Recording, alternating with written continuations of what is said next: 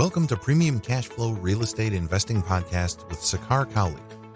During this program, you will hear guest experts sharing their experiences, best practices, and market insights. We discuss investing in multifamily apartment complexes and how a busy professional can passively invest hassle-free in various opportunities.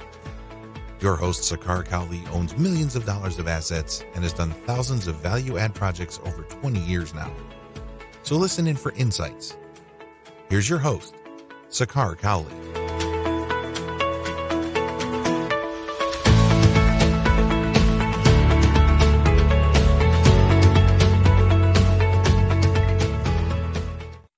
Welcome to another edition of Premium Cash Flow Podcast. Today, I'm delighted to welcome Holly Williams with Keep More to our podcast. I appreciate your time, Holly. Thank you for coming on. So great to be here. Thank you for having me. It's a beautiful day. Wonderful. In the background and behind the curtain. I know with COVID period, we are living through it, right? So we are in it, man. Absolutely. For folks who won't know, Holly is experienced and a veteran in a multifamily industry. She has her prior advertising career. She has spent 25 years building her career in the advertising industry before getting into multifamily real estate. Holly owns several multifamily properties within New York, Texas, Ohio, and Mississippi. She is currently retired, and she has been within the multifamily industry for over 20 years now, and she has over 20 communities and over 4,500 doors. That's 4,000. Absolutely. I mean, that's an incredible resume. She is also the author of famous book, Hidden Investing, What the Wealthiest 1% Know That We Don't. Amazing title and amazing insights from Holly. So thank you for taking time, Holly. I greatly appreciate it. In your own words, give us a brief background from you, and let's get it going. Well, I mean, first and foremost, I'm an investor who had a career, a real job, and was all over the place, and I'm from Texas originally, and had the opportunity in 1990 to move up to New York and work in advertising and market research. And so that's what I did. And along the way, I bought a Manhattan apartment. I, read Rich Dad, Poor Dad, all of those things. But all of that takes a lot of time, and it's very hard to scale. Absolutely. While you have a full-time thing. And then life got really busy. I had a daughter and got married, not in that order. And,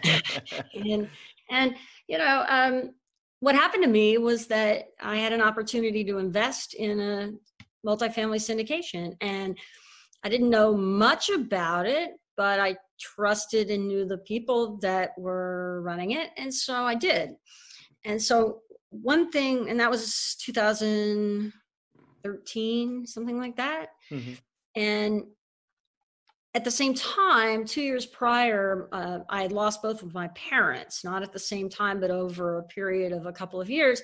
And I watched them have to withdraw money from their 401ks to live. Mm-hmm. And and they died broke. And then it began to dawn on me, seeing it firsthand, that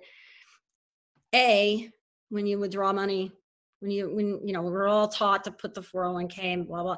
And in our heads, we think, oh, well, if we have $1 million, if the stock market returns 8 to 10%, then we're going to have $80,000 to $100,000 in income or whatever for every million we have in the 401k. But that's not how it works. And so I watched my parents experience that and basically die broke. And then I realized that, hey, the entire system is designed for us to die broke. I mean, that's what every financial calculator asks you. How long do you want to be retired? Like, how long do you want to live? Sure. We'll tell you how much you can spend. It's crazy. So I, began to search for a better way at the same time, and had this opportunity. And I just didn't realize that you could go together with a lot of your people that right? Because it's sort of a club. Absolutely. It takes a lot of people to do the big deals, typically. So help us understand, Holly, what was your first investment like, and how did you kind of arrive at the large multifamily as we come to know now? And what were some of your early lessons as you got started within the large multifamily properties? Well, so the big lesson, I mean, I've learned a lot, so it's a loaded question, but the first time I was a passive investor with a guy that we may have heard of named Joe Fairless, who Sure. Mm-hmm. I knew from Texas and knew from the advertising business. So I knew him early on. And so when he found this apartment complex, he was looking for investors, and so I invested with him, mostly because I knew him. And, you know, we all learned a lot with that deal, right? Sure. Mm-hmm. But I learned essentially how it works, the fact that, you know, you can buy cash flowing apartments. And I learned too that it's very important to have a solid team, that it's tough to do this with even just a few people, and that you need to have a team on the ground too, that like really knows that market, at least some people on the team, right? Sure. And so I think that that's probably one of the lessons that I learned. And then the second lesson I learned was this is not about raising money. This is not about, I mean, it is about executing a business plan. Couldn't agree more. That's right. This is, and so people think, oh, it's about raising money, or, oh, it's finding a deal, or, oh, no, the hard work starts when you get it. And so it really takes a lot of eyeballs keeping track of this stuff. And so I found that out, right? And you know, I could tell lots of stories. Awesome. No, and you're absolutely right. I think it takes such a experienced team, knowing the nuances of the business, and also the game of efficiency, as we call it. Like, where can we improve, whether that's operations or, you know, physical improvements. Correct. And things like that. And the word that you said is execution of the business plan. That's phenomenally important, that once you take it over, you got to run with it. You have to know all of it and do the correct thing.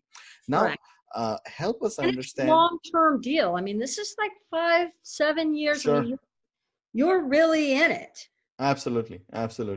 And how did you kind of marry your sort of your advertising background, Holly, and the folks you knew at the time? How did you kind of educate them and bring them in your sort of network and spread the word and bring them along with you? Well, what happened was that really happened organically. Just by me getting excited about what I was doing. And when I'm excited about something, forget it. You know, I don't shut up about it, right? Sure. And it was interesting. One of my clients in advertising, I knew it was time to probably pivot to doing this full time, when one of my clients in advertising said, "This is great, Holly. Whatever. I don't want to know really about what you're doing now. I'm already a client, whatever. I want to know about this real estate stuff that I hear that you're doing." And so it's really been sort of people coming to me and being able to help people that I care about.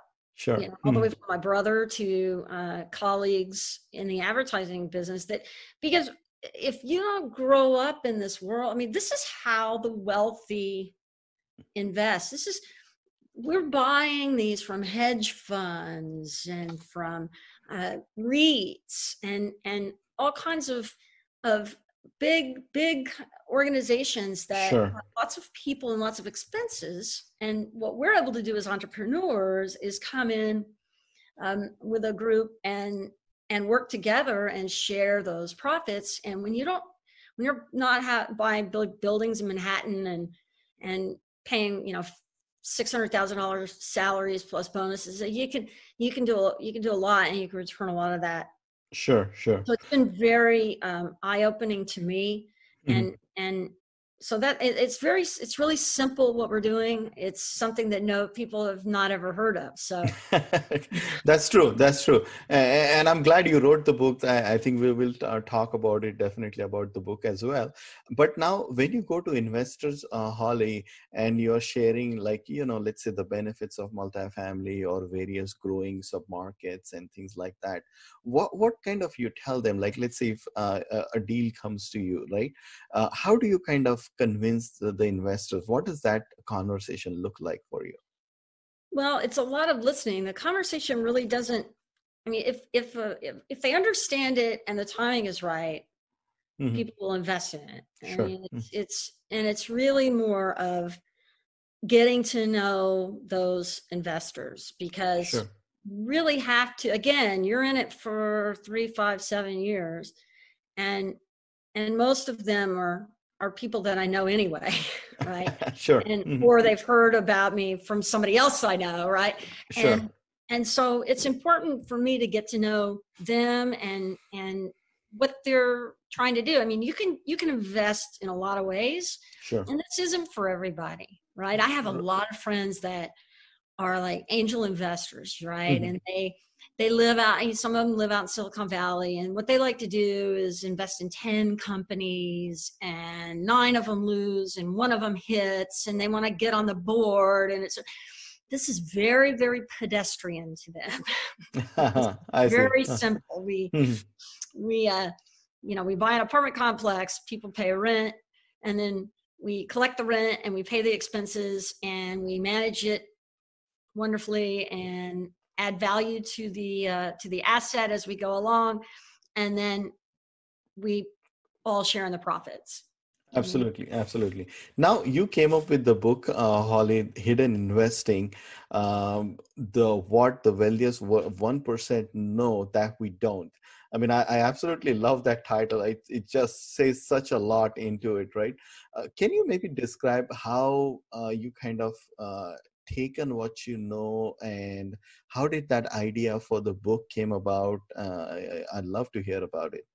Well, the idea is just the fact that I was in my late middle age, let's say, and I didn't know any of this. I thought I was an accredited investor for years and didn't know what that was. Sure. And when I began to talk to my friends and family, I realized that they didn't know either, and that they were buying annuities at 4%. I mean, we have little to no financial education in this country, even though I went to business school, but I learned about stocks, about the stock market. I learned about, and I didn't really learn that well because it was really, so I didn't realize that Goldman Sachs, for instance, has a wealth management division that you need a $30 million net worth to even learn about, and that 10 million of it needed to be liquid.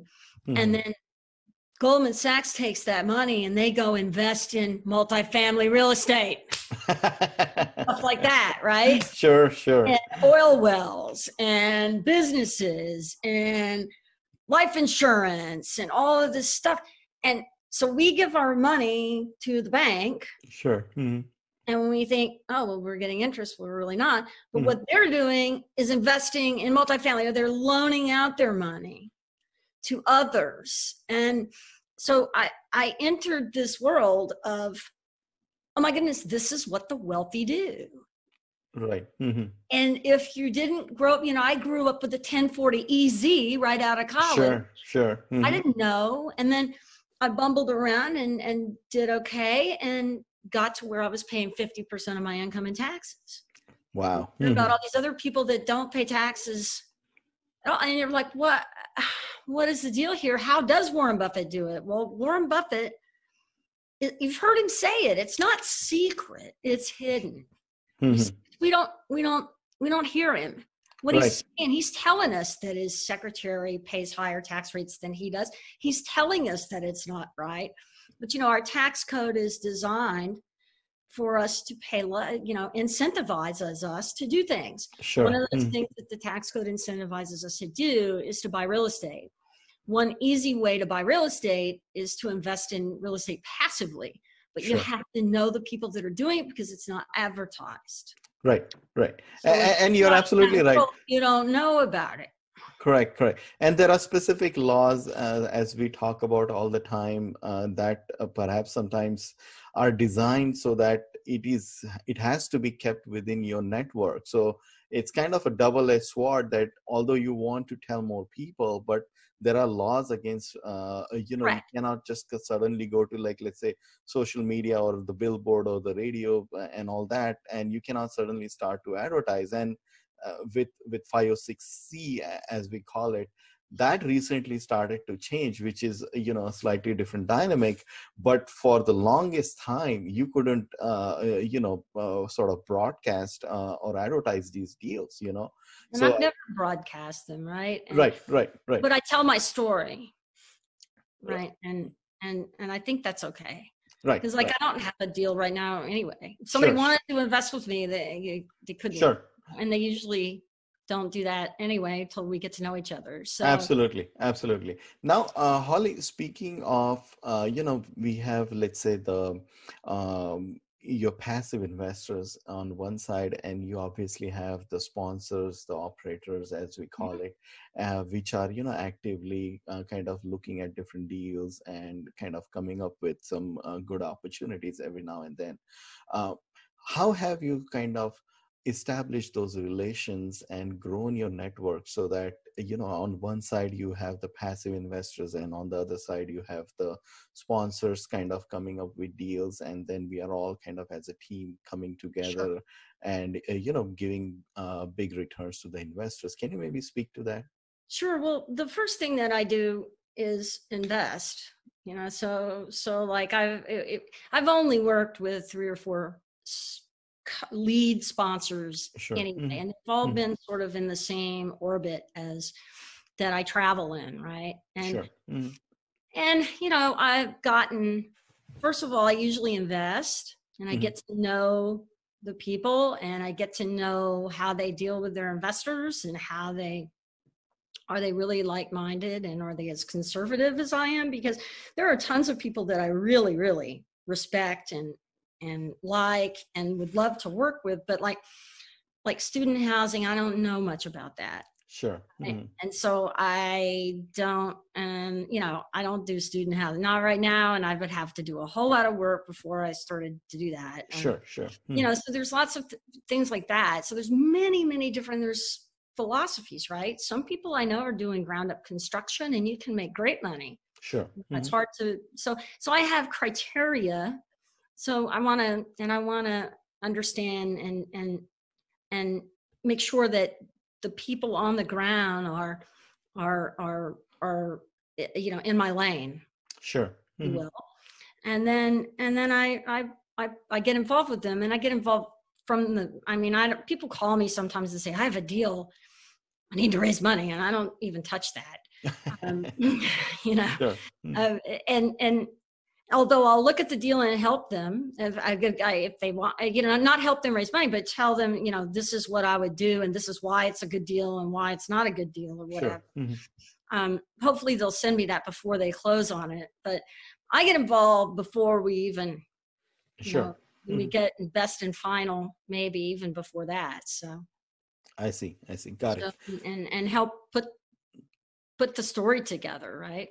Right, right. Why this? Absolutely, absolutely. And as you rightfully said that, the different markets, the value add has to be there, how you can grow it and all that. And it's a process, as you rightfully said, that you get involved upfront, you're doing all the financial due diligence, you're seeing, how the asset looks like.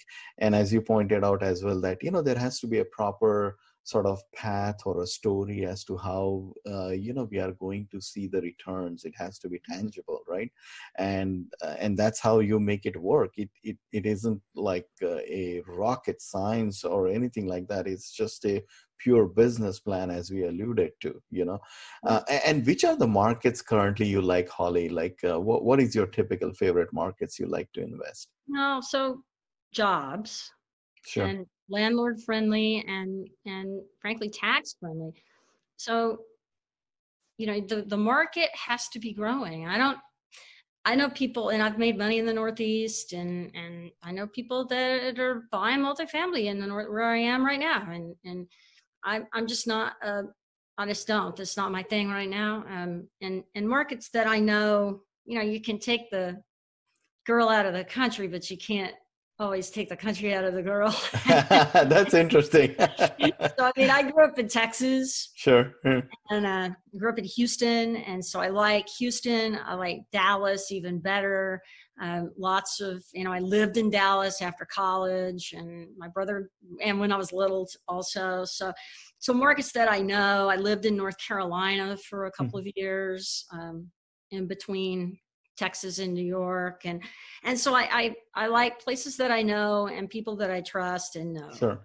So, that doesn't hurt at all. That doesn't mean that you can't do this anywhere. It's just, that's kind of where my comfort zone is. Absolutely. And Jacksonville, Florida, I like, so there are lots of good places in the country, and that can change, but it's really where the jobs are.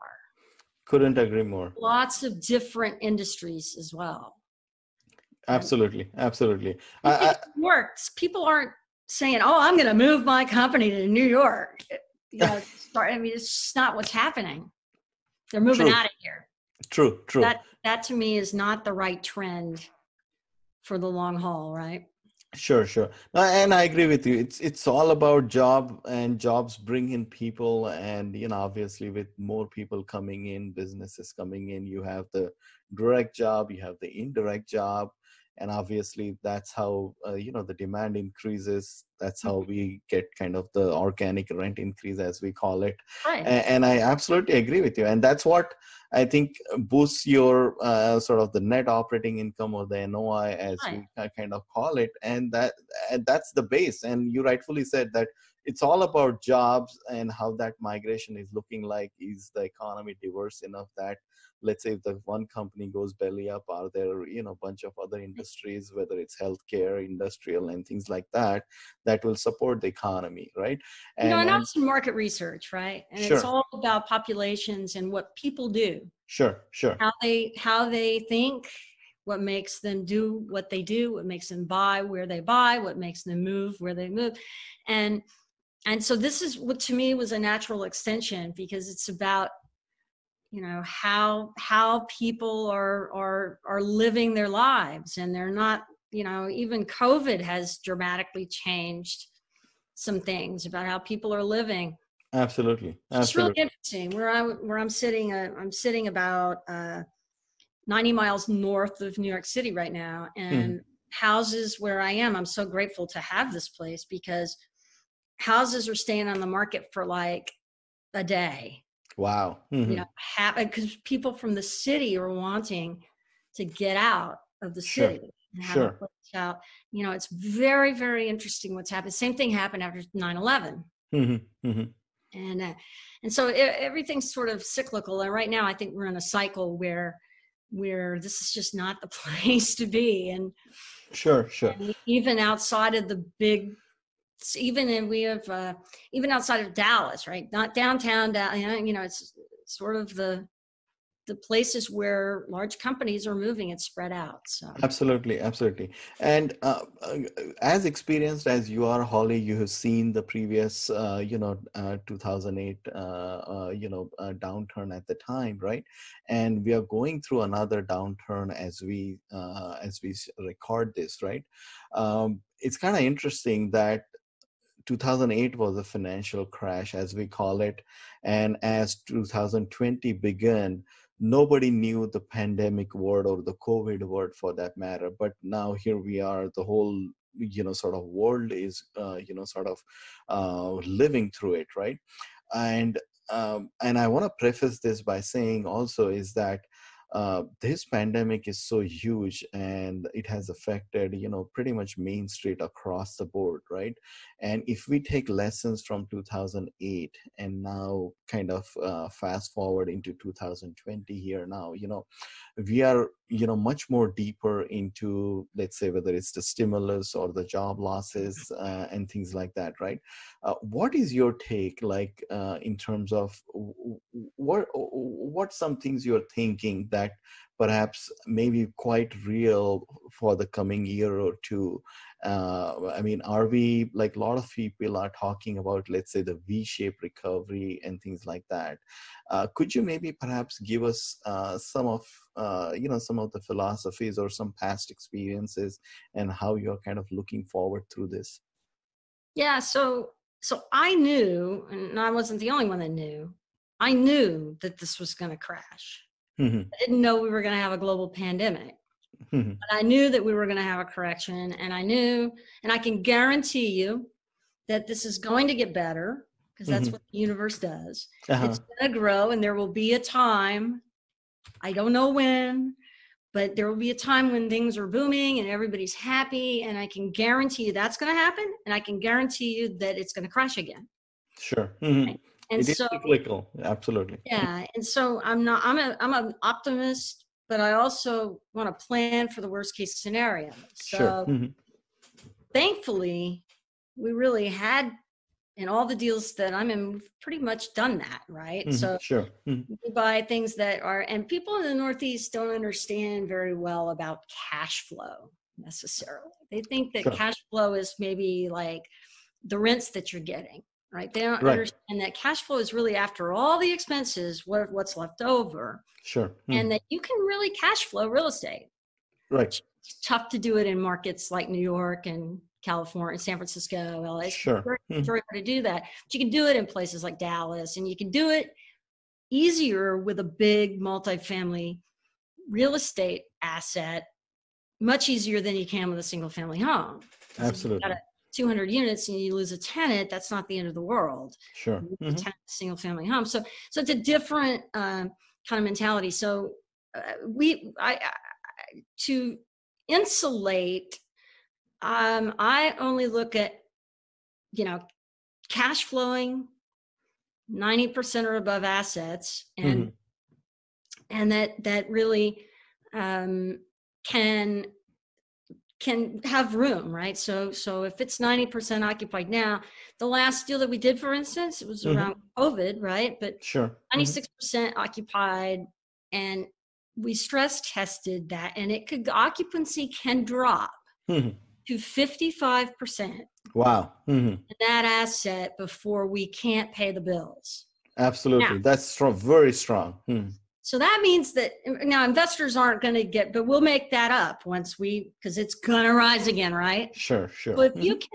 if you can invest in cash flowing real estate, what happened in 2008 was that people got stuck with an asset that wasn't cash flowing, that wasn't, and they couldn't they were in a loan that they had to get out of at the wrong time. But Sure. we've been getting fixed loans for 5-10 years. It should be twice what the business plan is, right? So Sure. have some Mhm. wiggle room, and very, very conservative. Now, not everybody does that, Right. and Mhm. that's just what I do, right? And Absolutely.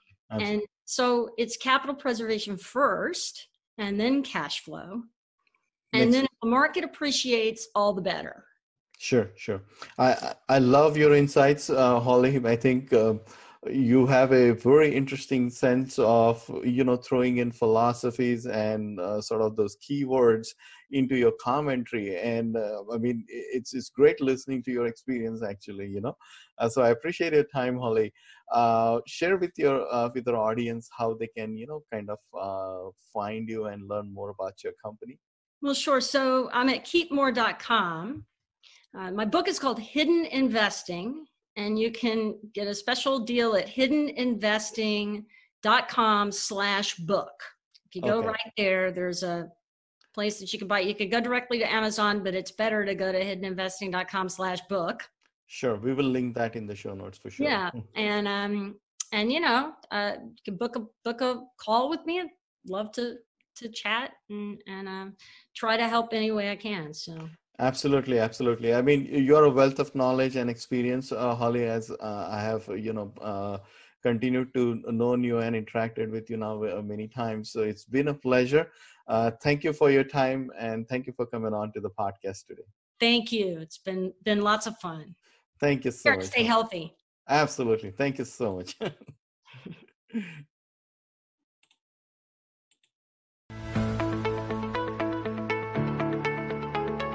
Thanks for listening to Premium Cashflow Real Estate Investing Podcast. Please join us at premiumcashflow.com to sign up for weekly updates, research articles, and more. We will see you again for another great interview with an expert guest.